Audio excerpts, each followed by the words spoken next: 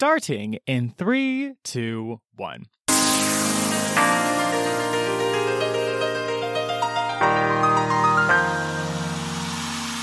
Hi, I'm Marcy. And I'm Akko.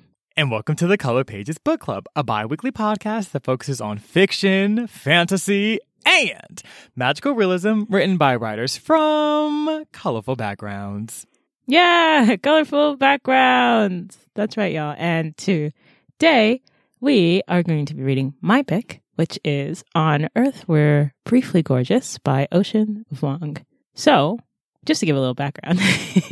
You're like, are you sure? Yeah, I'm sure. This is what's happening. We're really excited to read this. I mean, this book has gotten a lot of notoriety, so that's really cool. And also, it's just really gorgeously written, very poetic. It's so fucking, oh my God. We'll talk about it. We will. So, the author is a recipient of the 2019 McCarthy Genius Grant. So, look at that, a genius. Fuck it up! Right. He is also the author of the critically acclaimed poetry collection, Night Sky with Exit Wounds, which is also a beautiful name.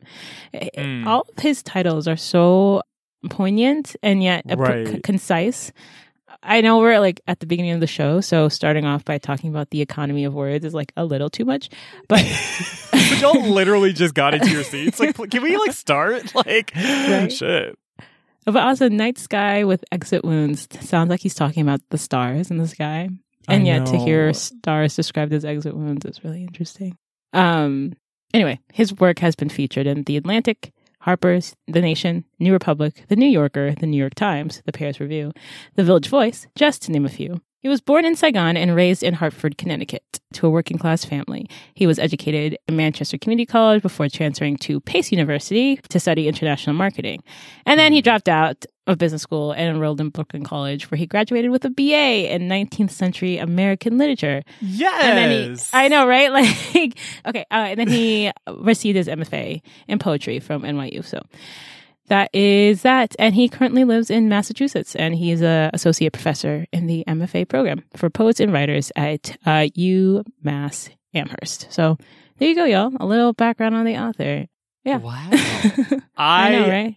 I love that he's like, yeah, business school, we're not doing that. I love the focus on the arts instead. Not saying they have to be mutually exclusive, but I do love that. I just love that narrative a lot. Also, I'd imagine like studying marketing and all of that was also very helpful throughout his career too. So I just feel like narratives like these are just, I love seeing the backgrounds and being like, yes, you all are like whole ass people with like whole pasts and like pivots and things. And, like, it's nice to see that kind of just like become accessible in that way. Yeah, I agree. Right. And like the journey to being an artist is not a linear journey. It's kind of just happens. Right. And I think there's something here, something subversive, right? About you're an immigrant and you want to be successful, quote unquote, and you want to make sure the American dream becomes a quote unquote reality. And you think that works a certain way. And, there's like 3 professions. This is the famous thing for immigrants, right? Like doctor, lawyer, business person. And so there's always that struggle, right? To make the journey worth it. But then, that conflicts often with your passion. And so it's beautiful that he was like, you know what? I'm going to go with my passion. Yeah. It worked out. Okay. So, before we get into the summary, Marcy, I know this is a surprise. I have a question. Woo question mark? What is your question? I had like a whole spiel going, and then you're just like, yes. And I was like so like endeared to this that I got thrown off. Okay. My question is, as we know, poetry is very, like we said, it's very specific, intentional with its wording. And so Ocean is a poet. And so the title of this book, On Earth is Briefly Gorgeous, I'm sure has a lot of underlying meaning. So I wanted to ask you, what does it mean to be briefly gorgeous? Oh my God. I feel like I'm like back in school where I'm just like, oh God. How do I respond to this question? let's see, to be briefly gorgeous. There are so many interpretations I have of that. Mm-hmm. I mean, to start from like a literal one, I mean, I think we could say, for instance, we do live in a very like ageist, youth-obsessed culture. And so like the idea of youth being ephemeral, youth only lasting for so long, like being briefly gorgeous in that sense, you could take that take to it. I imagine it could also be like a metaphor for life itself, like the nature of life itself being brief. And so like to be alive, to have like had all the weird micro details come together to even exist on this planet, like, and to just be briefly existed is to like be briefly gorgeous. I feel like that could be an interpretation too. I like that one. There's another one I want to cite. To be briefly gorgeous. There was oh my gosh, this is going to bother me. There was literally another one I was going to say. I think there's also maybe one here around perhaps like a loss of innocence type of thing, where it's sort of like, maybe this maybe circles back to the youth piece a little bit, but like I find that for many of us, like as life goes on, we can sometimes be hardened to the detail, like just hardened to the reality of life. And certainly that's not everyone's narrative, but like I think that's one that I think a lot of people like kind of as they get older are like, yeah, like this shit is just kind of rough. Like, it's just like kind of a lot going on. And so I think maybe gorgeousness is sort of this state of being, you're just feeling maybe a bit more wondrous in who we are, perhaps like sort of like in a state of innocence or so. Granted, I of those three, I kind of like, I like the second one the best as far as like just us just being on the planet. But yeah, I feel like there's like a number of different ways to read it. And I kind of like want to read it the second way, that like it is sort of like to be existent is to be gorgeous, even if it's only brief. So yeah. What do you think? I like your answers. They're very, very good. Very thoughtful. Thanks, friend. I picking up on your last one, right? I remember we talked about in The Whale Rider about wonder, for things to be wonderful. And even in The Death of Vivek, for something to be beautiful. Not just beautiful, but beautiful. I think that I get the same feeling from the word gorgeous. Not just beautiful, but gorgeous. There's such a reverence for it. And a reverence for something that's hard, which is life. Life is hard, and it can be really ugly and really painful. And sometimes you curse living at all. And sometimes you hold, and while simultaneously at the same time cursing being alive at all, hold on desperately to being alive. And it's messy and it's mean and it's hard. And I think in this book, the author is exactly talking about that difficulty. But he wants to express, and I think this is true and it's painful, that as painful as it's been wonderful to be alive. Not happy, not content, not pleasant. But, right? It is a way of holding both the pain and the beauty of being alive without having to erase how painful it is. If something's gorgeous, it doesn't have to be pleasant. Right. It's so to say we're briefly gorgeous. I think this goes to your second point, like to live, to be alive, to have lived at all. Brief, we're finite beings. This sort of aggregation of all of us is beautiful, but in that beauty, that gorgeousness, it's so complex, and all of that, it's almost like a big bang, right? This, or later in the book, he talks about is he a person or an echo? It's when I think of briefly gorgeous, I think of a comet going across the sky, or a flash and then nothing, or an echo ringing through something. It's ethereal and almost intangible, and yet so very much there. And I think that's the imagery I get. So anyway, that's what I thought. I love that. That's so interesting, because it kind of brings up the question of like, is the idea of being beautiful, gorgeous, something that has to be always time stamped. Like the beauty of seeing a comet is the fact that we don't see that often, and that it's like this fleeting moment. It's like it's there, and then it's just as quickly not there. And it's like, is there something here about something being ephemeral, being a quality of like one of the, I don't want to say prerequisites, but perhaps like to having something be truly considered gorgeous. Because even when we think about youth, right? Like it's just like that's like the part that people, again, under that ageist schema is like, oh well, this is fleeting. Like it's there and then it's not, and then all of a sudden you just don't subscribe to that anymore, right? And so. And then in a bigger sense, I'm like, I guess it makes me ask the question, like, for something to be like stationary, to be mundane, to just be ever present, like, can that still be gorgeous? And I'm like, well, if you zoom out of just like a human lifespan in general, it's like, I mean, like, we are just truly a blip, like, just like here very briefly, and then we get the fuck. And so it's like, maybe, yeah, it's just, it makes me just think of this meta, like, life itself is just almost like hilariously short. Like, it's just like, oh, LOL, like, y'all are here for, oh, you think there's a whole arc? Girl, y'all are here for like literally 2 nanoseconds, like a fraction of a 15th of a nanosecond in the grand scheme of like the Earth's life cycle. My God. They're like y'all girl, literally just got trees here. Older than you. Child, trees older than whole generations of motherfuckers. Like, girl, and what? And it's. I think that's what it is, right? I think you've hit on something.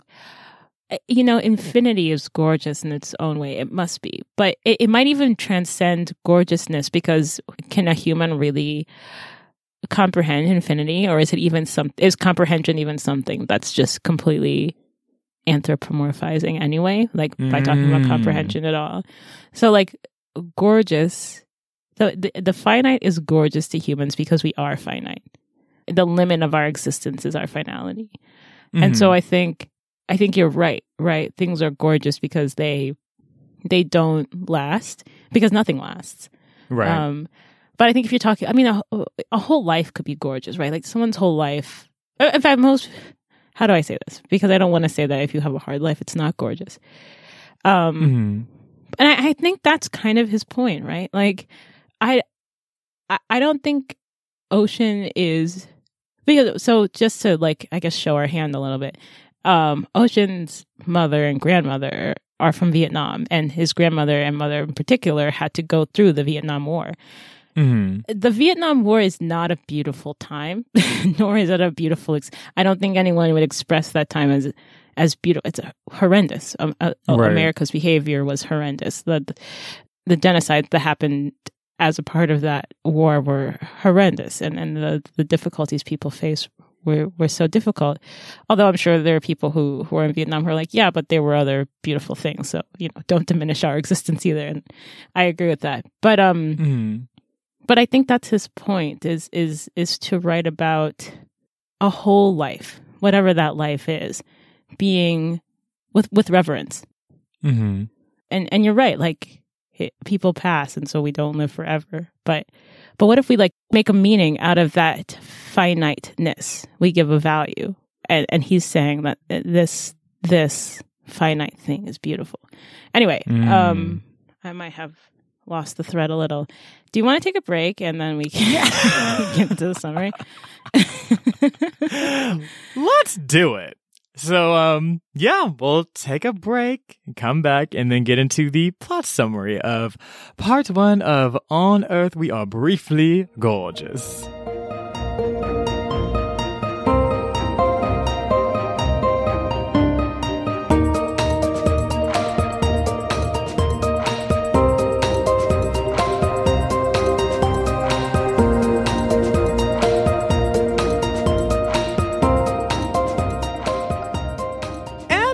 Back. Woo. That was a lot of energy. We excited today, apparently. But yes. So now let's get to On Earth We Are Briefly Gorgeous. I don't know, something about the word gorgeous makes you just be like, oh, gorgeous. Like you gotta like, just like emphasize a little bit. It's just so fun. Anyway, so let's get into the book. One thing before we start,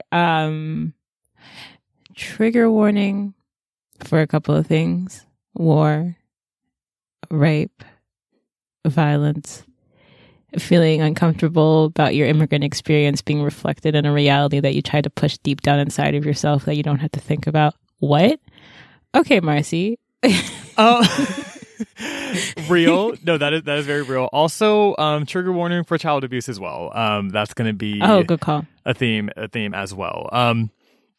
And so, yeah, just take care of yourselves. Well, remember when we tried to get out of talking about child abuse with the other book, and now somehow we ended up back in child abuse? Like, it's the literal next book, like the actual next book. Wild. But the difference here, and we can talk about this maybe in the discussion, but I feel like the depiction is very different. And it's much more, just much more nuanced and complex. And so, yeah, but we'll get into that. Y'all are like, what? Okay, let's just jump into the book. Okay, so first, let's just set some context. So essentially, the entire book is basically like a giant letter that's written by a son to his mother. Now his mother, the letter's written in English. His mother does not like read or write in English, does not understand English, and so like it's one of those things where like the point of it is that like he's writing it because he knows that she can never read it or fully understand it. So in that, there's kind of allowed more potential for truth than to just be very brutally honest, because it's like, oh, like you're not going to understand this anyway. So the main character, the son in question who's writing this letter, we don't fully know his name, or at least at this point we don't know his name, but like he's referred to as Little Dog. That's like what everyone calls him, like his mother, his grandmother. And so we sort of see his upbringing growing up with his mother and his grandmother, Lan, all of whom escaped Vietnam like shortly after his birth, and about 13 years after the Vietnam War. Now, essentially, the book, so it gives a little bit, oh my gosh, what was that book? All Boys Aren't Blue? Okay. Like, it kind of gives this a little bit in the sense that, like, you know, kind of similar to that book, it's sort of like slice of life, kind of goes into these different vignettes, these different stories. And so there's not like a one sort of cohesive narrative. There is one that kind of develops like halfway through part one, but Akko will more so get into that. But essentially, the letter towards sort of at the beginning kind of just talks about the complexity of, you know, Little Dog growing up with his mom in Hartford, Connecticut, and the many ways in which that she was like he described her as like a monster in many respects, like being both physically and emotionally abusive, but also at the same time being like a source of comfort, can be very nurturing as well. And so even funny, you know, and so just kind of like going through sort of the complexity of like growing up in that type of space. So, for instance, you know, there are anecdotes about, you know, them going to Six Flags, like, you know, shopping at Goodwill, you know, going on these trips to the mall where it was like, you know, they got dressed to the nines and were like very much giving like, you know, opulence. Just because, you know, out of this theme that like, you know, how we look is going to very much translate to, you know, how folks are going to treat us and perceive us. So that also peppered in with stories of like, you know, physical abuse of both Little Dog's mother and Lan, his grandmother, like living with PTSD. Lan herself, his grandmother, has schizophrenia, so also kind of like navigating her mental illness and like what that means. And so the family in question is pretty poor, and like his mom was actually in nail tech, and yeah, she didn't speak English, and that in itself was actually a really huge source of frustration for her, because it's already, you know, you're already like in a country that's foreign to you, and then at the same time it's like you don't necessarily have the ability to communicate with everyone around you, and so it's just like just really, really frustrating.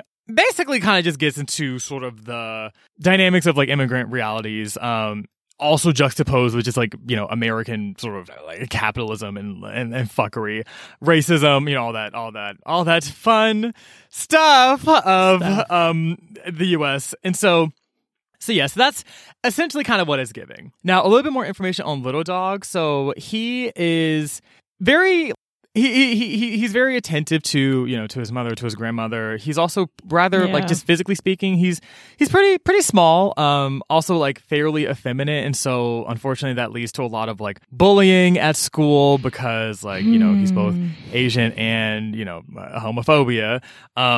There was actually this really awful scene where like Little Dog was like on a bus, and like he was like being bullied by these like white boys, and they were like, just saying really awful things to him. And like when he told his mom about it, like she resorted to violence, you know, herself towards him as a way to get him to like to speak up, to like defend himself, like, you know, things like that. And like, she kind of talks about in situations like when he's being bullied, she's like, but you speak English though. Like you can communicate with these people. You understand what they're saying. Like that's such a huge advantage. Like you need to like use that. Like don't let these people just like walk all over you essentially. And I think she was also, sorry, Dad, like a footnote. I think there was also like a feeling of no one is going, she grew up like during the Vietnam War, and also you find out later she was bullied as a kid. I think there's a sense of like this world isn't going to be fair and they're not going to be nice and you have to fight them or you'll die. And I don't think she even means that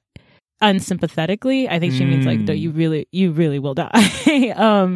And it's harsh, and probably not the most elegant way to deal with the situation, but she's definitely speaking out of parenting out of pain and fear, right? And so she anyway, so that was a footnote. Marcy, continue. No, all of that, right? And so it's kind of there's an urgency behind situations like this where it's like there's not the luxury of choice or being able to like, like it's just like you gotta get these people off of you, like because they will kill you. Very much to Akko's point.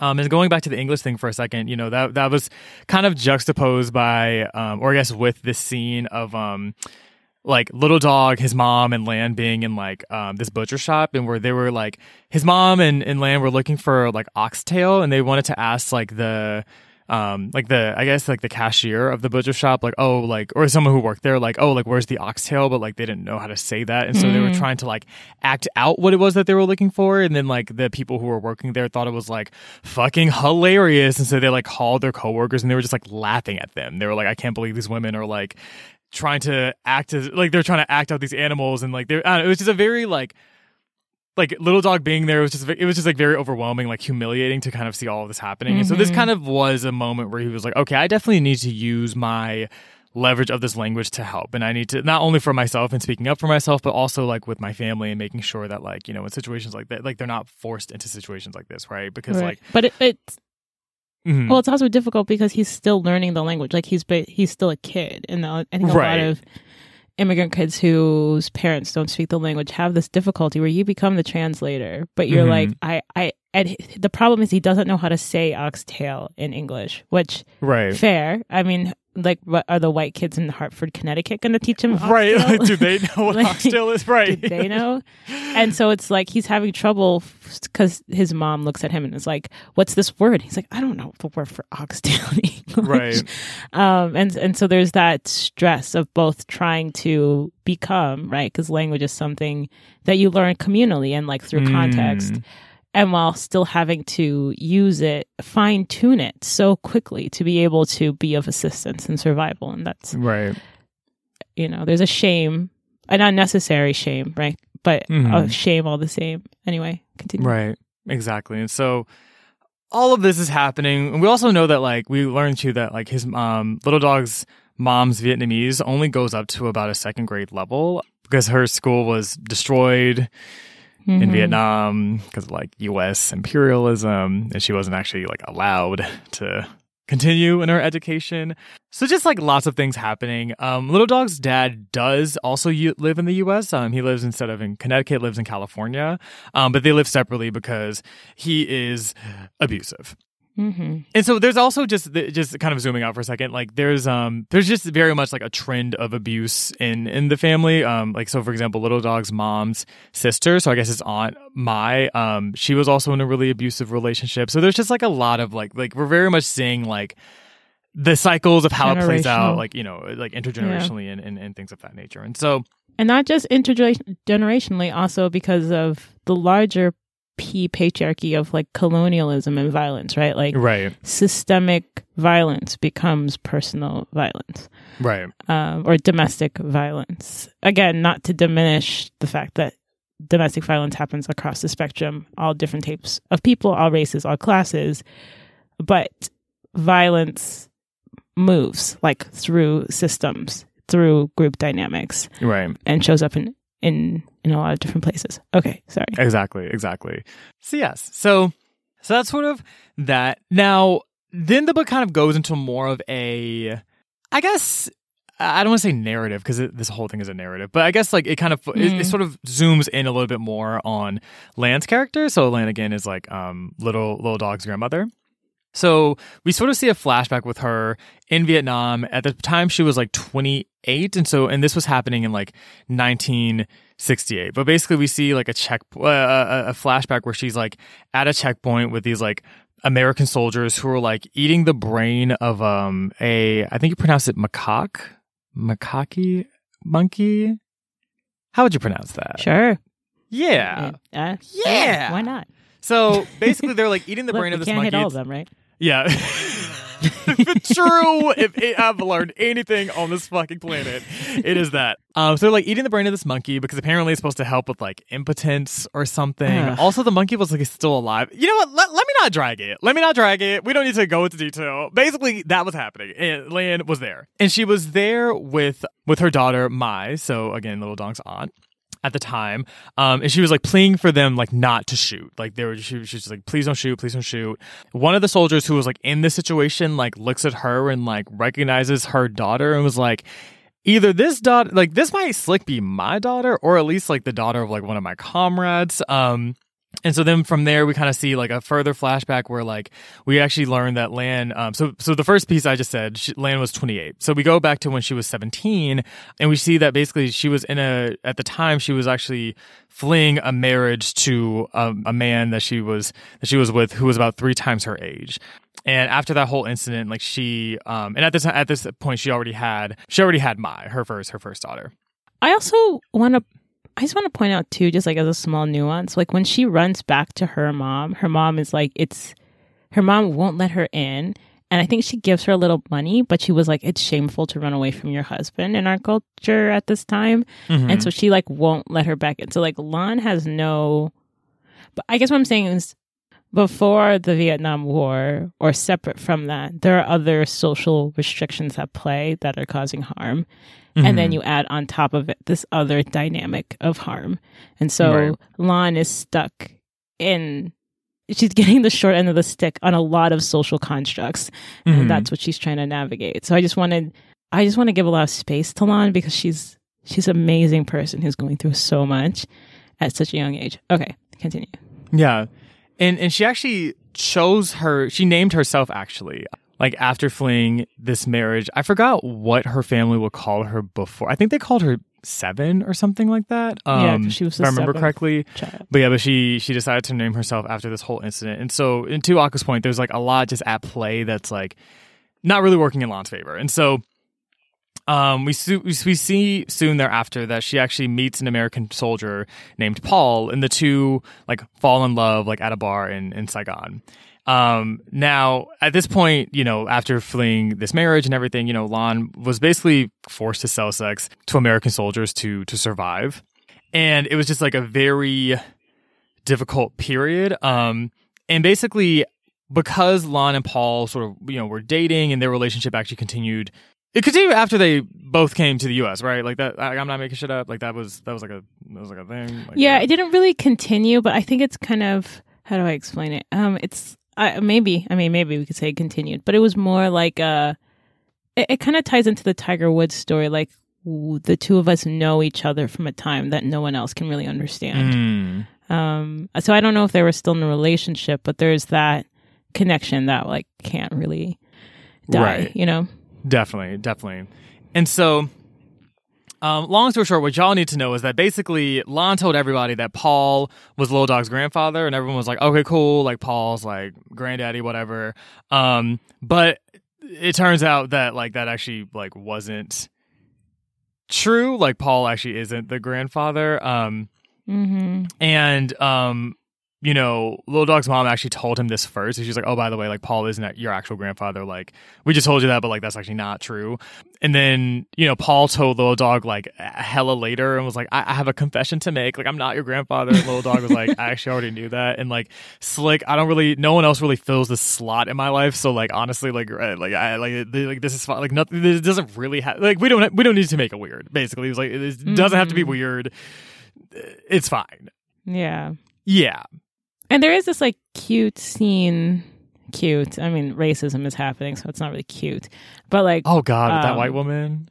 Yeah. Oh, God. Where little dog is like walking through the neighborhood, and this white woman, his neighbor, is like,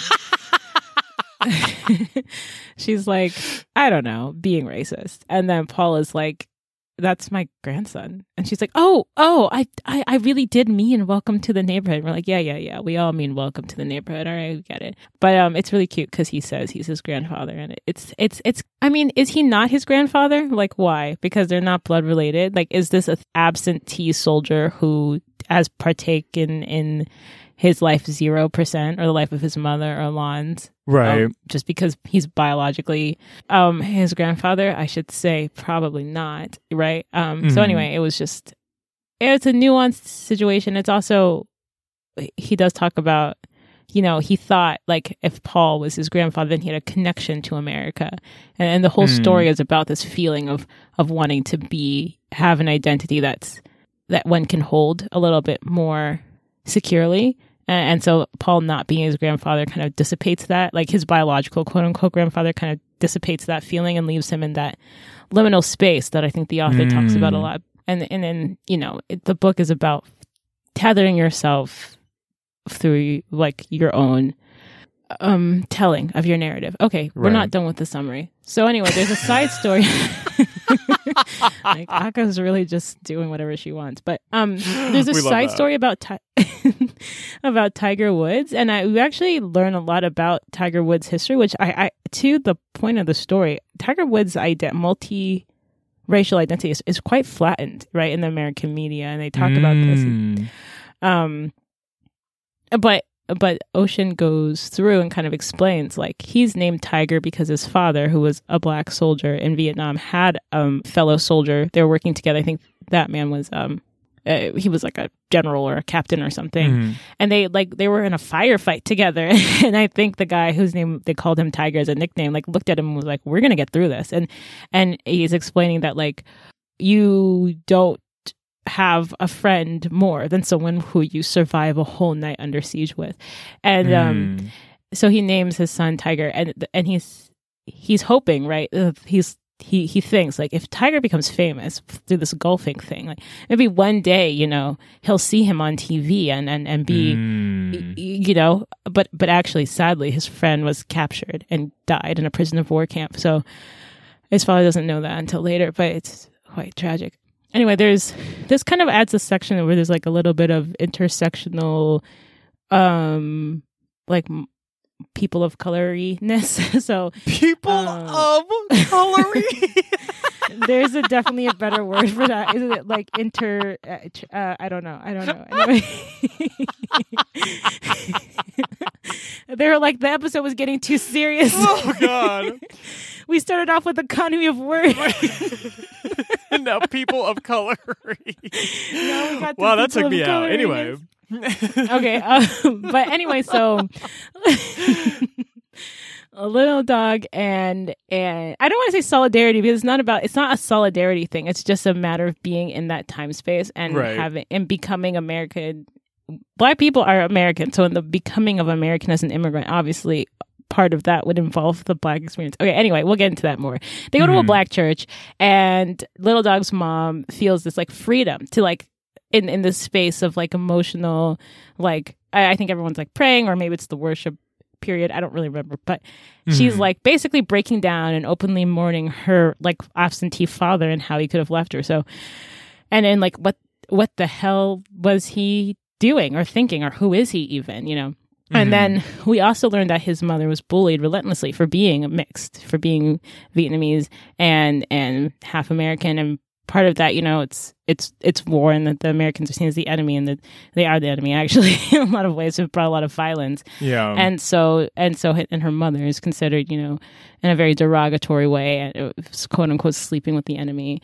And then there's this kind of vignette where I think both his mother and his grandmother are kind of flashing back to moments of violence, and so they run to go get their Aunt Mai because they think that she's currently in an abusive situation, but they actually go to the wrong house and they almost nearly get shot by this white man. And then I think Grandma Lan like remembers like, wait, isn't Aunt Mai like in a different state? And then they're both like, oh yeah, we're both kind of traumatized. So then little dog gets a job at 14. This is like in 2003, and he's working on a tobacco farm. And it's largely staffed by undocumented immigrants. It's overseen by this white man named Buford. Mommy's Buford. Wait, his name was Mamas? Mamas? Huh. Mans? Okay. I don't really know. I remember, I was like, interesting. Okay, well, anyway, continue. I don't know. His name was Buford. And, you know, this is clearly like the remnants of slavery. It's like this white man with this huge tobacco field underpaying or not paying laborers who are mostly brown. Okay. It's really dangerous and difficult work, and clearly no one's following any like proper work condition regulations. And little dog's because he's 14, you know, and you can't even work in America till you're 15. What? Anyway, so he's the only non-Latino person working there, and he meets this boy named Trevor, who happens to be Buford's grandson.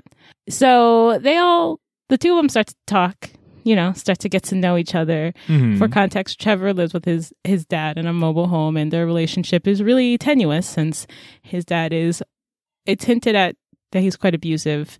Trevor is kind of angsty. He's also quite entitled and pretty toxically masculine. So they fall for each other, or the author falls for Trevor, and they bond over their like mutual disdain for their parents and like their philosophical musings about the meaninglessness of life, which is like typical teenager or adult or millennial or every human existence. I don't know. It's like me currently. Just like... Right. That was me yesterday. Dear Journal, what is life? Nihilism, she wrote. Underscored. Okay. Anyway, they also bond over 50 Cent. Kind of. It feels like a little bit flat. Of a bond. Man, I have so many thoughts about that. We go talk about that. Yeah, we'll talk about it. And there's also a lot of drugs: oxy, weed, coke, fentanyl. Don't do fentanyl. And they start sleeping together. And little dog kind of realizes he loves being submissive, and Trevor is not into recognizing his attractions, and is kind of not very understanding entirely.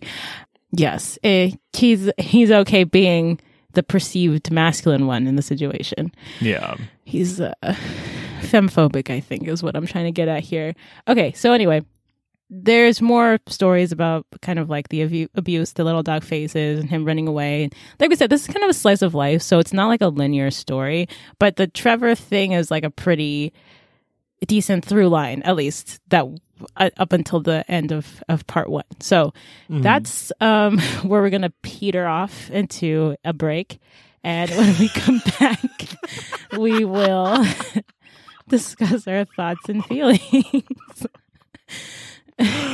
Yes, sounds good. We will see you in a bit.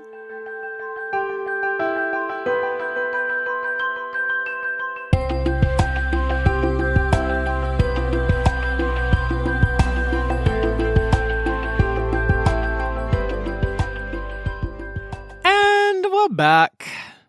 We are.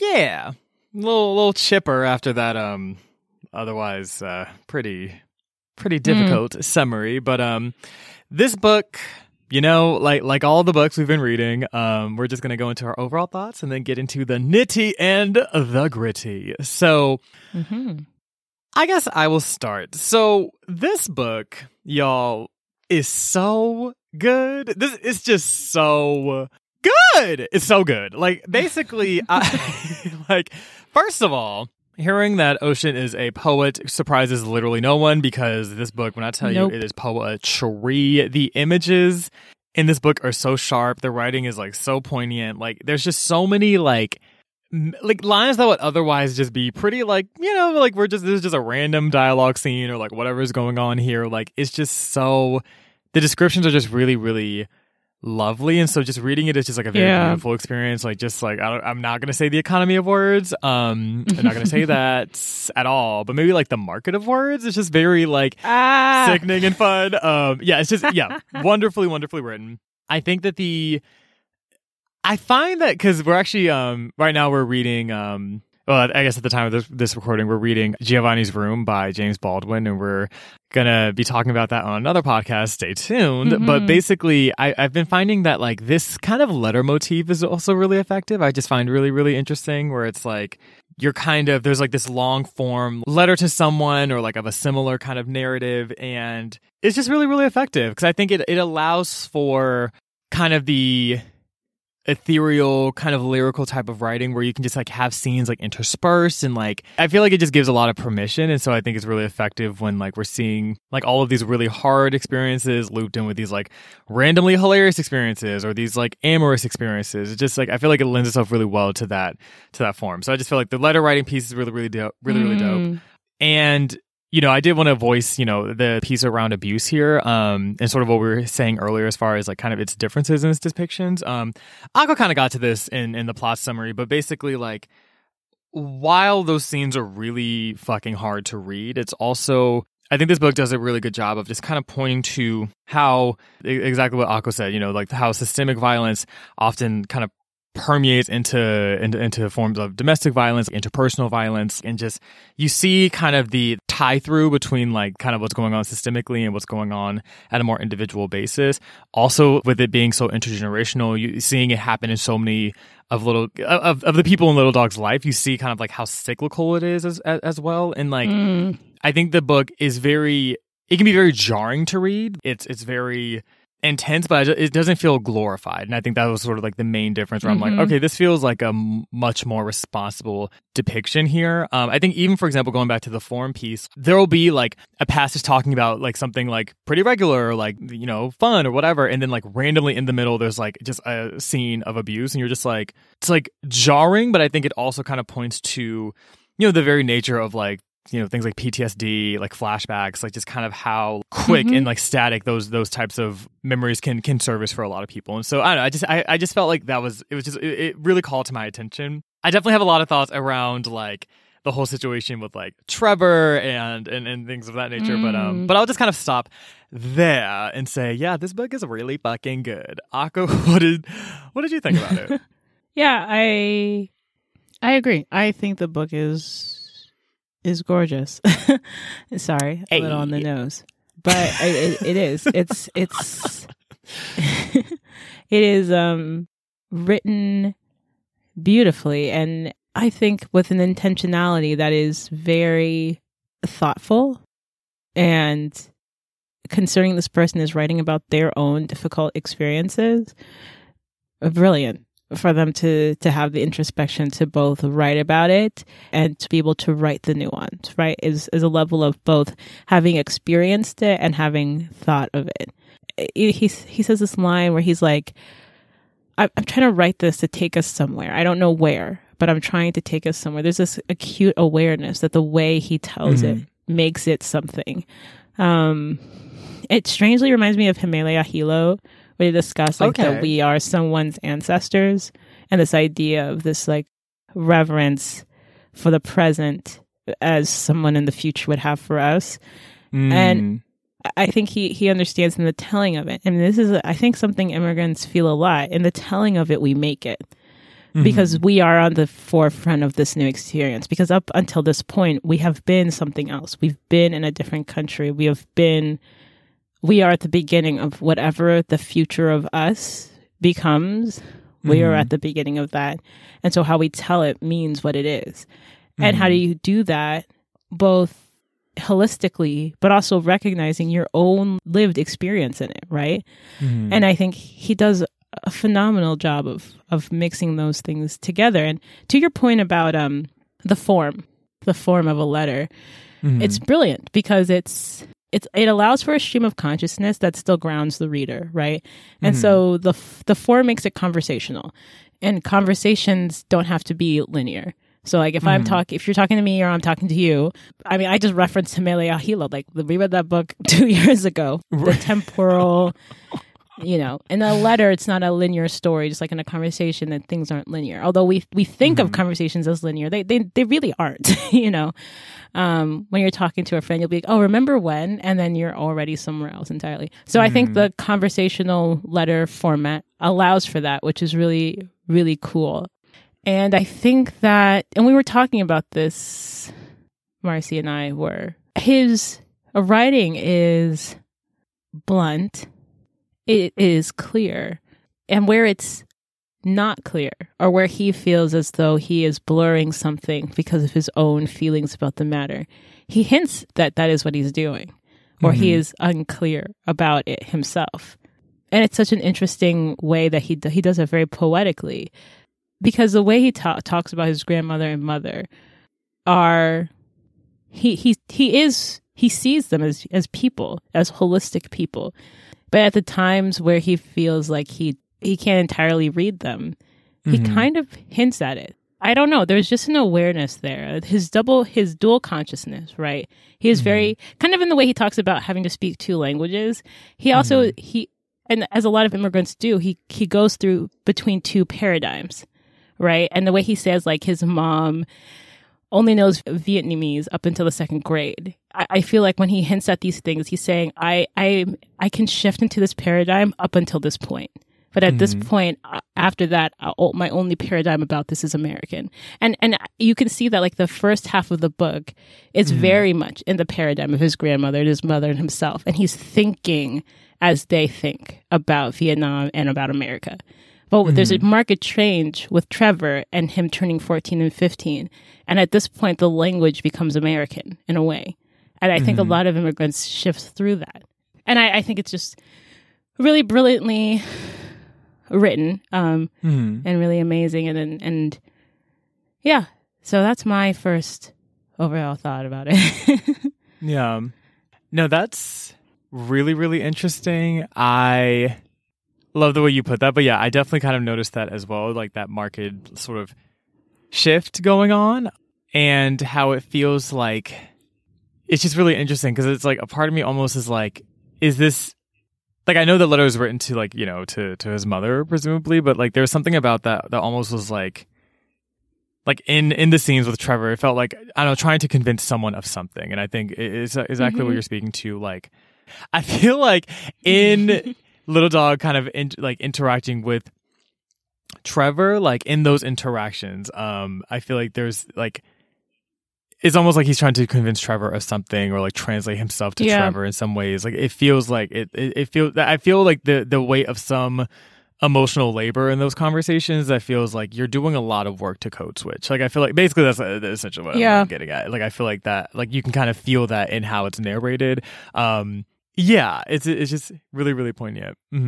Yeah, I think you're well, I don't think you are right, regardless of what I think about it. But the thing that I think you're touching on that I really feel too as an immigrant is you know, it's almost like you don't have the definition of American, right? Like, and particularly when we look at Trevor, like the idea is Trevor is American. Not even just, he's almost a caricature.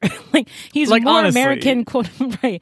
Like than Paul is in the story. Like he's almost a caricature of American. And to be on the other side of that as an immigrant American is, and especially if you grew up in Hartford, Connecticut, you know, it's to be like, I have to appeal to Americanness to stake my case for why I am also very American, or why my experience doesn't make me other. And you think that because there is a collective idea of whose identity is the true quote unquote American identity. And obviously this is false. And it was part of the point of what he's writing, right? That this identity of Americanness is already complicated by all of, first of all, the imperialism that America does. It's like he is by default American, and he was before he was even born, you know, right? Because America's empire stretched so far out, and the reason he is here is because of America's behavior. And so for America to be like, this is what America is and this isn't, when in fact those pieces are what allows America to be what it is in the first place. I mean, just look at the farm. Like The farm would not run without the black and brown people who were working on it. The system would not work if they were not there. And so why are they not American? Like, you see what I'm saying? So it's like, so there's this appeal because there's this idea of the authority of the default.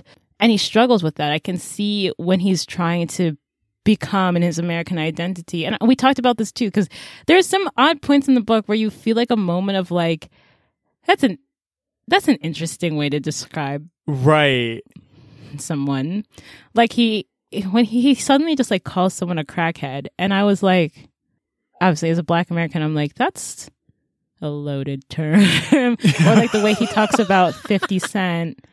You're like, interesting. And it's this sort of like when you like wade in the like miasma of America, right? Like in that miasma is like racism and sexism, all these things that it's almost like you take them in and you're becoming as you try to become quote unquote American, and it's kind of a complicated thing to say. And I think he catches himself most of the time in most of his imaginings, but not entirely, right? He doesn't entirely catch himself. And it's almost impossible to, because America is so, and his love, I think also his love for Trevor sort of gives him some like spots he doesn't see clearly.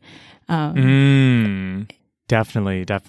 Yeah, I'm really happy you said all of that. I think the 50 Cent piece was really interesting because essentially to kind of like flesh out what we're talking about. So Trevor and Little Dog like will randomly like spew out like 50 Cent lyrics or like listen to 50 Cent, and like 50 Cent is like this kind of like musical backdrop of their relationship and stuff.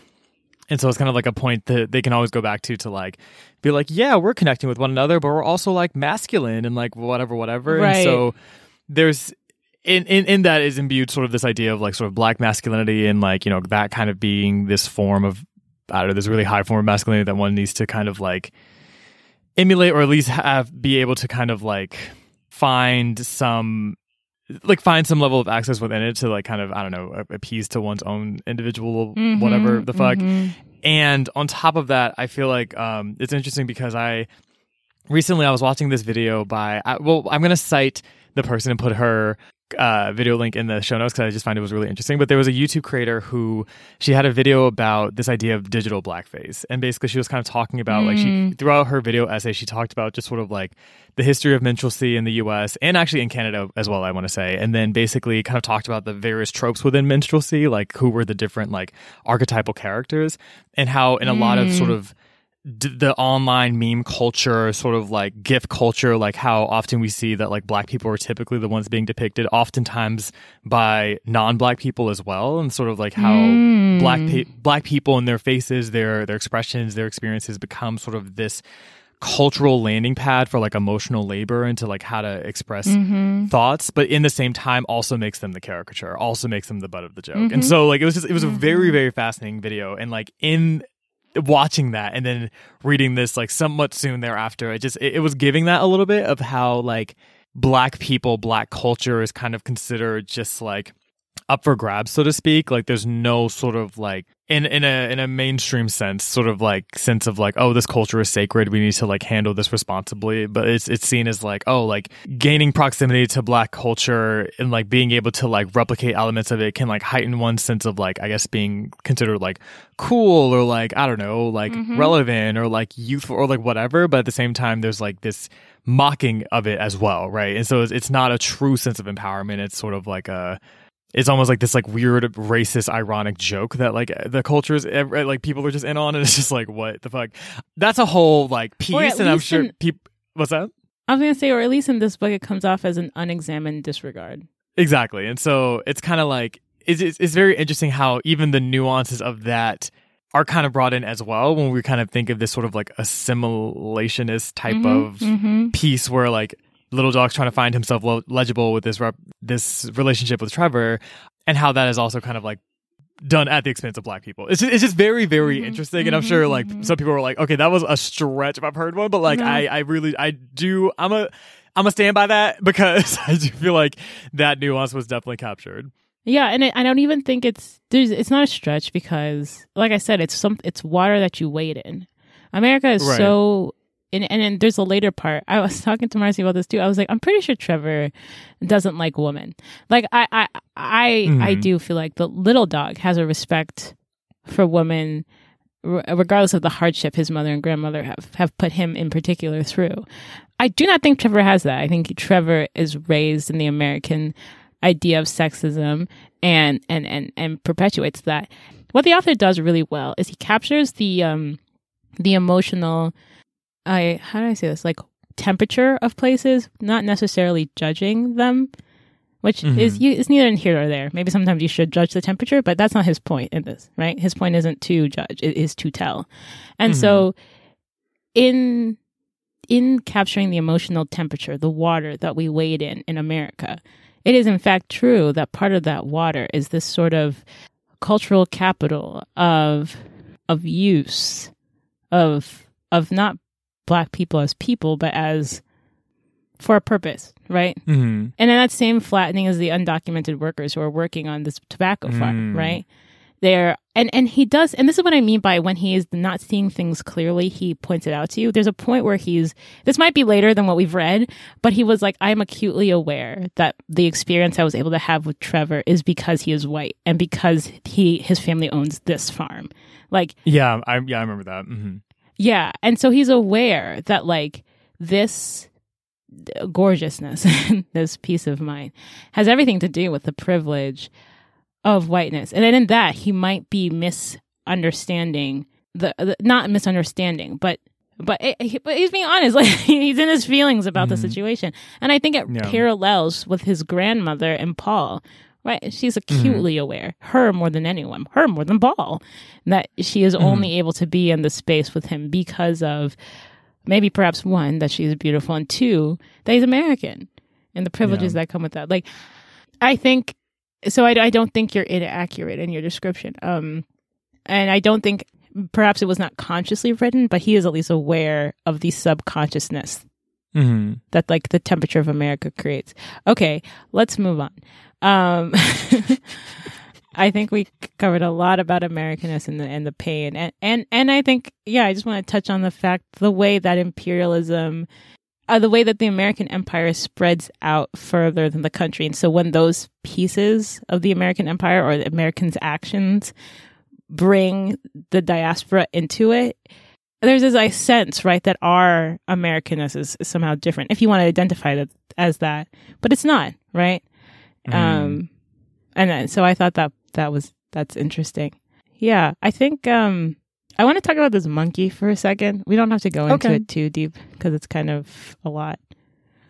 But he talks a lot about monkeys in the story and people as monkeys and monkeys as people. And at first I was like, what are we doing here? But I kept reading it and I was like, I get it. His point, one, was to say that we think we're so high-minded. But I think you learn in the stories of war and violence that people are actually very primitive. But the interesting thing, so not to get too much in the story about the monkey, but the monkey is having its brain eaten while it's alive. I don't know the accuracy of this story. I don't know. I'm not even going to get into it. But I think as a metaphor, I really found it interesting because the way we consume people while they live. And needing to consume people for our own sense, because they're eating this monkey's brain, so they become more potent. Like what? Like, so you're telling absurd. First of all, we don't know if that will work. One, like, is this canon? Where's the research? Not saying that research is the only thing that can back knowledge, but where is it? Like, truly, like you took some anecdotal evidence, maybe. Two, the state they left this monkey in to do this is atrocious. Right. Three, like. It just is so absurd. Like, it's so absurd.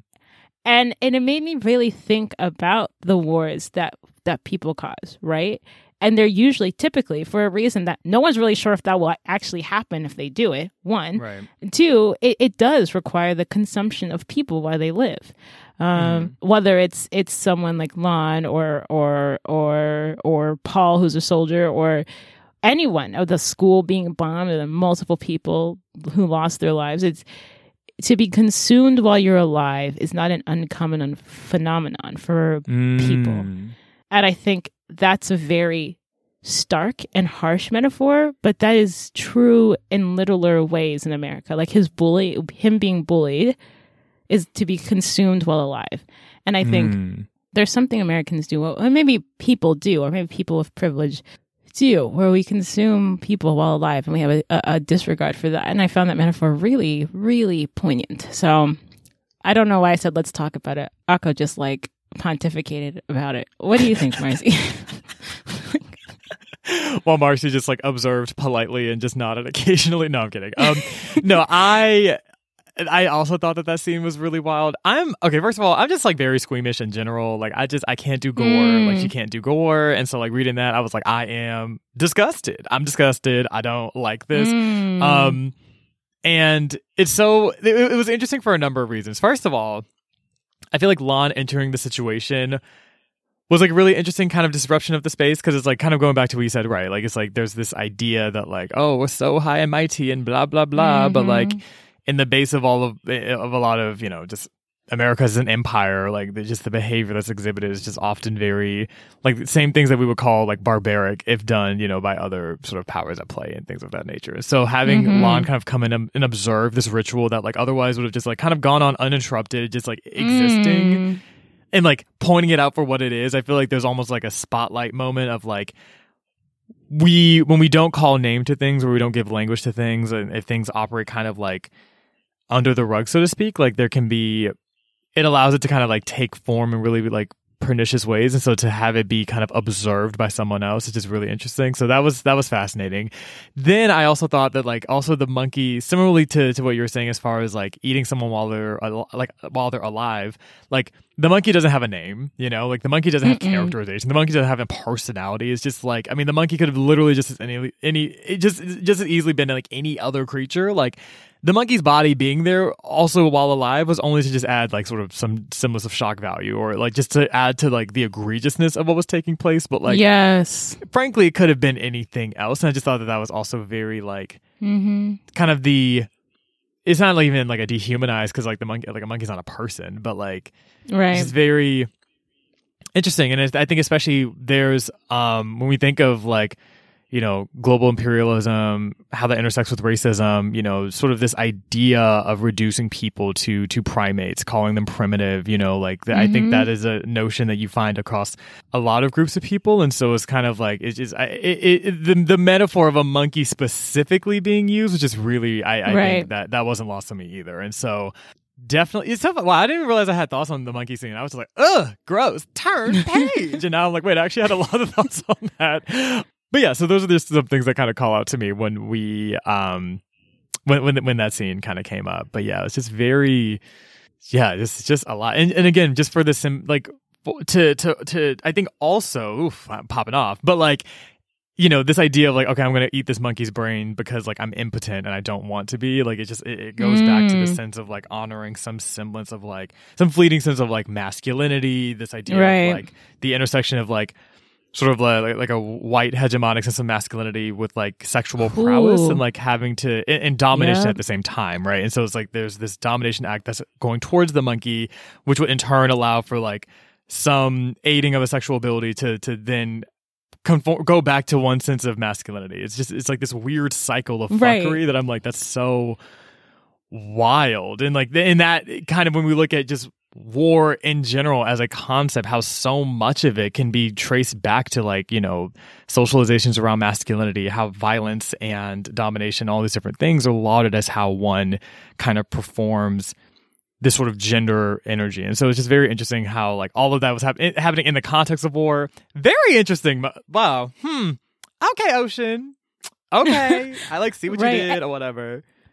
Well, this is what, you know, and this is when someone is doing like a queer literary criticism. It's not just about sexuality, which would be perfectly fine if it was just about sexuality. But a queer literary criticism is to ask questions about gender in its entirety, right? And the way it affects and perpetuates and lives in us in its entirety. And so he is talking about his individual queer experiences, his sub-dom dynamics with America, but he's also talking about it kind of like when I say like little p and capital P patriarchy, which is like colonization and like white supremacy and like homophobia, et cetera, et cetera, et cetera, and the violence that hurts everyone, including male identified people or masculine people. But to your point, it is so wild that toxic masculinity requires so much to keep up something that is so useless. Like, so right. We're going to cut open a monkey's head and eat its brain to achieve what exactly? They're like, well, we'll be right. potent, and because you're potent, you're going to do what? And they're like, well, I'm what? Like, you've thought this 2 steps, and you're priced. It's just it's so much, and you're like, there are other people who aren't eating monkey brains who are perfectly potent. Like, even if potency was the penultimate important thing about being alive, you do know, like, you don't even need to do that. Which it is not. Right, which is not. But like, even if it were, like, this is a very egregious thing to do to get to that point anyway. And I think we underestimate how much people do things so short-sightedly and so costly, like because of this sort of myopic view of the world, this selfishness, this unexamined desire, and of course all these other factors that are affecting them, and the traumas and the fears they feel as well. But I think that what's interesting too is that what's happening to this monkey, I think, caused more of a visceral reaction than violence that happens to people. I really think that. And so it's almost like Ocean had to talk about a monkey, because I think we might not get the same visceral reaction, which is disturbing. But because I think it's not because we don't think humans are human. It's because we underestimate. I think strangely it still goes back to Himalaya Hilo, where it's like, could you have a reverence for the now? Could you have the reverence for the person across from you in the present? Right. Cool. I think there's a lot here about submission and such. So I think we should, and BDSM. So I think we should talk about it, unless we don't want to, because then we don't have to. What did you think, Marcy? Let's do it. I think this is actually a great segue to talk also just about the writing, because I was like, the writing is so good. Oh, these lines, and then like read no lines. So I'm going to actually start this by just reading a quote that was in a sex scene between Little Dog and Trevor that I think also speaks to the writing, but also I think it is a really good place to start this conversation. So I get so excited talking about books. I'm just like, wow, like if this was just my job, I would live. Okay. Abed, what page would this be on? Boop, boop, boop. If you hear pages turning, it's because, I support my local library. You should be doing that too. Anyway. Ooh, I love this. Okay, sorry. So that wasn't like shade. Like, I'm sorry. Like, please don't take it. Yeah. No, you should support your local libraries. That's a good thing to do. It's actually really important. You should, and they're a great resource, and they're lovely. And most librarians are kind of dope. So, there's also that. Ain't that it? No, I'd be kicking in with the librarians. Like, they're just super late. Unless you're fighting about Mexican Gothic. Right. Oh, yeah. Like, I had some drama last year with my local library. We were like beefing for a little bit, but we squashed it. We all came together and just had a mediation. It was fine. I'm so dead. Shout out if you remember any of that. If you're new and you're like, what the fuck are you talking about? Hi, I'm Marcy. Okay, so let's just read this quote. So basically, so Trevor and Little Dog were like, fucking, and this came up. This is from Little Dog's perspective. So he writes, because submission, I soon learned, was also a kind of power. To be inside of pleasure, Trevor needed me. I had a choice, a craft. Whether he ascends or falls depends on my willingness to make room for him, for you cannot rise without having something to rise over. Submission does not require elevation in order to control. I lower myself. I put him in my mouth, to the base, and peer up at him, my eyes a place he might flourish. After a while, it is the cocksucker who moves, and he follows. When I sway this way, he swerves along, and I look up at him as if looking at a kite, his entire body tied to the teeting world of my head. So, First of all, I was not lost on the I put him in my mouth up down to the base, fuck it up, go ahead, little dog. Like I see you, you better fuck it up. So first that. Second, I thought that was really interesting because I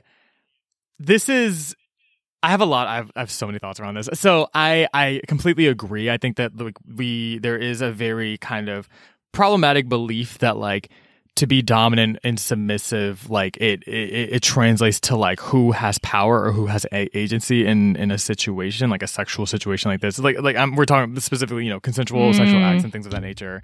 And I think that is something that I've always kind of taken umbrage with because I'm like, that's not true. There's a lot more nuance to it. And I think that we can have a whole conversation around, I think especially when we look at like queer communities, like this idea of like bottom shaming or like being femphobic, like kind of like culturally disrespecting someone who's seen as more of like the receptive partner, so to speak, and things of that nature. And like, I feel like that's fucked up. And I loved him bringing voice to this and bringing and speaking to the power in submission. And like, also I am someone who, without going into like a bunch of details, because you're all like, you're my book club friend, but why am I nervous? Okay, it's fine. So I'm someone who like also kind of like dabbles in sort of like the kink space and, you know, BDSM and things of that nature. And like, I would say that I'm someone who's probably more kind of on a dominant side of things. And it's really interesting because sort of like in my own my own embodied life, I've very much felt this, where it's like, you know, socially someone could zoom out of this scene and be like, oh, this person's in control, this person is like has all the power, whatever. But in actually embodying it and participating in these types of scenes, like you very much firsthand realize like I only can move as far as this person is willing to take me, right? Like it's like, this is not like, I am not like, this person really, they control all of this, right? And so it's kind of like, it's like I'm sort of like a willing facilitator in this, but like it really is a dance, and it really is kind of like this idea that like power is only held by one person is like very much not the case at all. And so I feel like that's something that I have felt, being like, this is really, really interesting. And then so seeing that kind of written out, I was like, okay, I love that there's language for this. I love that this is a conversation going on, because like we really do need to kind of challenge that assumption, right? Because I think at the base of it, you find a lot of sexist, homophobic, like just awful pieces that I'm like, this should not be at the base of what would otherwise be a more kind of innovative, customized, sort of creative sexual experience. And so, yeah, so those are sort of my thoughts on that. Yeah. What did you think, Akko? Oh, thank you. Oh, you threw it to me. Oh, so nice. Sorry. I agree with you. I wanted to say a couple of things. One, I think power is a dynamic. It's a conversation. It's not that's why you call it a power dynamic. But dynamic means it's in motion. It's not static, right? It moves, flows. So at any given point in a conversation where power is being exchanged, it moves back and forth between whoever's right. And so it cannot be done without another person. His very point, he says it, his point is simple. You cannot dominate someone who is not there to be dominated. Right. Right. That would be an impossibility. And so it requires someone to be there and in that and not just be there, but to participate, and not just participate, but to hold on to the space and to be, like you said, to make space, to be the vulnerability. In Giovanni's room, Giovanni makes the same line. He's like, you hurt me so deeply. Do you think you could have hurt me like that if I did not love you? And he's right. Like, to disregard, to dismiss, to harm, you have to have something to harm. You have to abuse something of value. To conquer, there must be something of value for you to take. You do not just conquer nothing. You not just take nothing. And basically what you've done is disrespected and disregarded that thing of value that you so crave. It's kind of like looking at a flower, taking the flower and being like, this flower is beautiful, and then crushing it. It's like when I think someone said like, oh, they don't know how to hold beautiful things. It's like the only thing you know how to do with this, because you lack control, because your idea of masculinity is so fucked up that you don't understand that the masculinity would actually be to keep that thing precious, gorgeous, The only thing you know how to do in your resentment is to take and dismantle it because you're so afraid of how much you are in submission to it in your dominance. And you're afraid of that. You're afraid of that feeling. So you need to destroy it. But instead, if you could just be in it and be in it and have that strength, it would be wonderful, which I think is Marcy's point. But also, I mean, there's so much to learn from BDSM and that exchange, and kink, and that exchange of energies. There's nothing to be nervous. I mean, of course, you're allowed to feel your feelings. Marcy is allowed to be nervous, but the kink and BDSM have this conversation about power and the flow of power. Well, yeah, I know a lot of people abuse the space too, so I don't want to undermine. Yeah, but that. Ooh, man, humans we can't. This is why we can't have nice things. But And to your point about being femphobic and sexist, right? Like this idea of if women hold this status or this place, in particular historically, as the people who receive, and violence is done to them, sex is done to them, and this idea that there's no strength in that. There's only strength in the men, so that women need men to have any level of strength. It's inaccurate. And it's a flattening, it's a diminishment that is required for someone to feel a certain way. But it is not, it's never been true. It has never been true. Ask any, it's so funny. I was talking to Marcy earlier. I was like, sometimes like, men really just be forgetting that women are people. They're like, you should just be a fixture in my life. You should just be something that receives me. And you're just like, you have, in the diminishment of me, you've actually diminished yourself, because now the possibilities of our communications have flattened into one or two pathways. Similarly with Little Dog in this situation, he understands the possibilities of the situation, the complexities and the nuances and the limitations of it, because he's the one who has to hold that space. It's something done lovingly, and Giovanni says the same thing.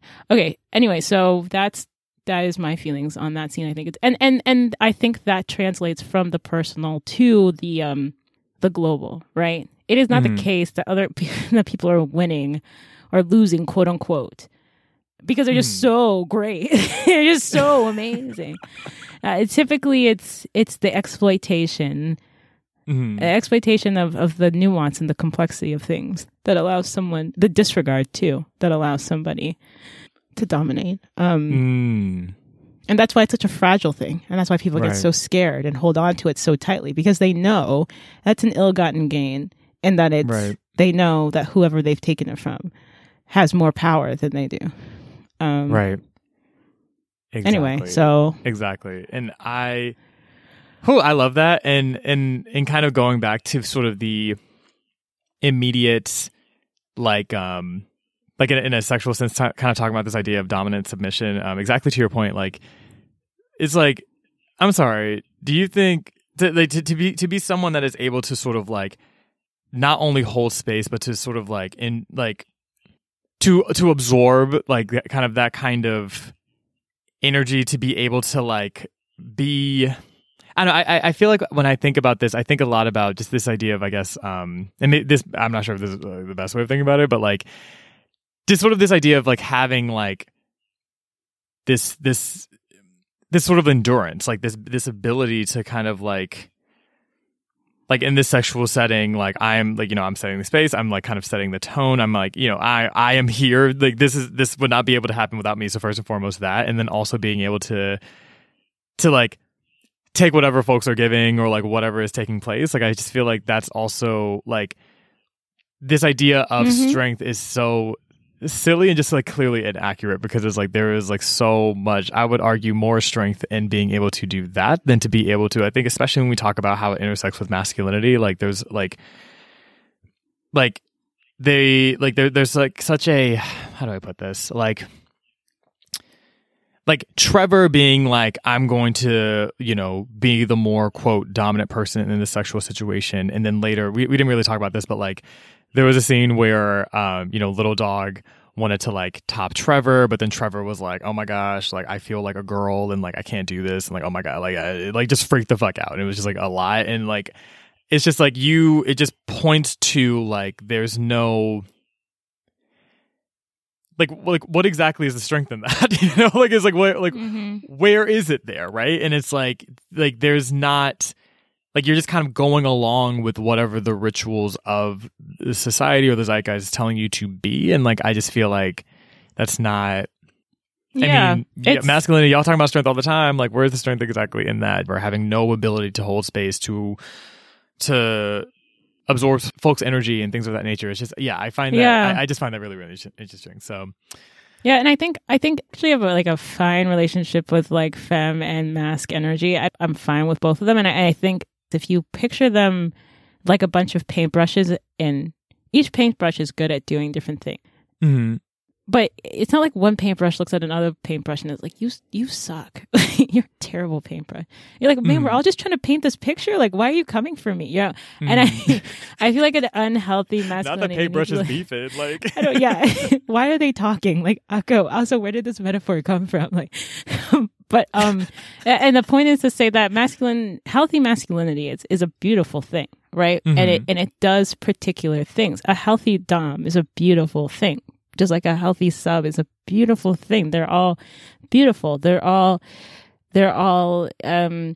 instruments in an orchestra. They play in tandem with each other, and they all have their own strengths. But the problem is when your strength only comes from the diminishment, not only when it comes at all from diminishment of others, right? And then you don't even recognize, it's a disregard. You don't even recognize what value they bring in their behavior. And so that you both, Audre Lorde says that both you need and also disregard that which emotions. She was talking specifically about emotions, but it was in the femme masculine dynamic as well. And also, I want to point out that just because you're a woman doesn't mean you have to be a sub. I don't think I said that earlier, but I do just want to point that out. That in part, case it was hinted at all. So, and you don't have to be, no one has to be anything. We can all do whatever we want with conscious understanding of other people. Okay, I wanted to talk about, do you mind if I step to the right for a second? Yeah. There's a line that the author writes that I really love. So here's a quote. And he says, there's two. He says, to be or not to be, yes, that is the question. A question, yes, but not a choice. I think it goes along with this briefly gorgeous thing. On Earth, we're briefly gorgeous because we don't really choose to be alive when we're born. We don't ever choose to have lived at all, right? That is completely out of our hands. And so he says, but in the flattening that the consumption of us or the creation of us of what humans are to be. You know, what are we? We all talk about becoming and to be. And I think that's what it is. This sort of definition of ourselves, to be or not to be. That's the question. And what to be. And so he has another line where he says, days I feel like a human being, while other days I feel more like a sound. I touch the world not as myself, but as an echo for who I was. Can you hear me yet? Can you read me yet? And I think this all comes together in him trying to say, I want to become as I see myself, like as not as a caricature and he doesn't want his parents to be a character. He doesn't want his grandmother to be a character, but he because he has this other line where he says, I'm trying to write us. I'm taking us somewhere, but I don't know where. It's such a pure form of, to me, that is the definition of love. Like this, I'm trying to become with you in conscious understanding of you without making you a caricature, without making you less, without consuming you. And I don't know where that takes us, but I'm willing to see where that goes. And it's so beautiful for someone to do that. And there's something this immigrant flavor of it, of wanting to both defend and condemn your parents at the same time and not knowing entirely how to write them because not having entirely a view of how you should be written and knowing that the majority culture doesn't see anything. They don't see any of this internal chaos. They just see you as a statistic that's like been flattened, but you have to you are doing that work to be human. And he does it in this book so poetically. I just, when he says that, I was like, I do hear you and you're legible to me. And in your legibility, I find bits of myself. And I really think that's dope. So anyway, he writes so beautifully that inspires you to think beautifully too. So that was my only No, there was one more thing. He has this other line where he says, "When does a war end? Can I say your name and have it mean only your name and not what you left behind?" Oh it's just, God. You feel it. You feel it. The history. You as an embodiment of everything that's happened. You only existing in the space as you are because of some type of conflict or war, right? But for this disruption, I would not be in the space, and therefore that disruption is in by identity. And what does that mean? So that you and I can't even just be you and me. We're you and me plus everything that's happened. But maybe that's true of everyone. And no, we just don't have to think about it for other people. Who knows? Anyway, that's my thoughts on it. Marcy, did you have any other thoughts? Any extra thoughts? I would say I think we're good. Yeah, I think I covered pretty much everything I wanted to say. Okay. Yeah, I mean, I guess the only remaining thought is just like kind of going back to the beginning piece of this book is so good. Okay, this is like less like on a just like a reader experience piece, like in the same way that like Ghost Bride by Yang Zichu, I like could not put that shit down. I could not put this book down. So if anyone is like really wants to read the shit, highly recommend it. I'm not even done with it, but just get it and read it because it's good. And it's like not super long, so like love that. Yeah, but it's a fast read. Okay, if you want to tell us about how we pontificated beautifully, or it went on a little long, you can get us at our Twitter at The Color Pages. If you want to tell us that we completely missed the point of the book, you know what? Instagram at These Color Pages, or email us thesecolorpages@gmail.com. And I know this is wild, but we have a website. Yep, that's right. TheseColoredPages.com. Yes. All of those resources do indeed exist. And, if this show brought you any... well, actually, first of all, before I even get into all that, we read until like page like 127. Yeah, we like literally never said when we read till. So like, LOL. Yeah, so that was... So thanks at the end of the episode, us now telling you that information. Anywho, if this show brought you any love, light, delight, yes, what was that? Poetry, because what is this book? Also poetry, yes. Leave us some love wherever you're listening to this podcast. We like it could be Apple Podcasts or not, but we love a comment. We love a rating. We love a review. Like, certainly leave us some love wherever you're listening to the show. Also, if you just really like this episode and you're like, you know what my peers around me need? They need a conversation around talking toothbrushes, talking about like kinks, like getting into all the nitty and gritty of this book. Like, just send them the link to this episode, literally no context. Like, just like send them the link and then just take your phone and just throw it into traffic. Like, just don't even just completely forget about it and just send that along, because we certainly love, just any inklings to spread the show, to spread the word and things of that nature. And also, next time we're going to be getting into part 2 of On Earth We Were Briefly Gorgeous. And we might have like a little surprise, like low-key, so like there's a little surprise for part 2. So look forward to that. Or not. So, anywho, let us conclude here. But yes, Akko, is there anything else we should leave our listeners with before we head out? I feel like our ending just got high-key chaos, but no, just remember, until we see you next time, just remember to stay colorful.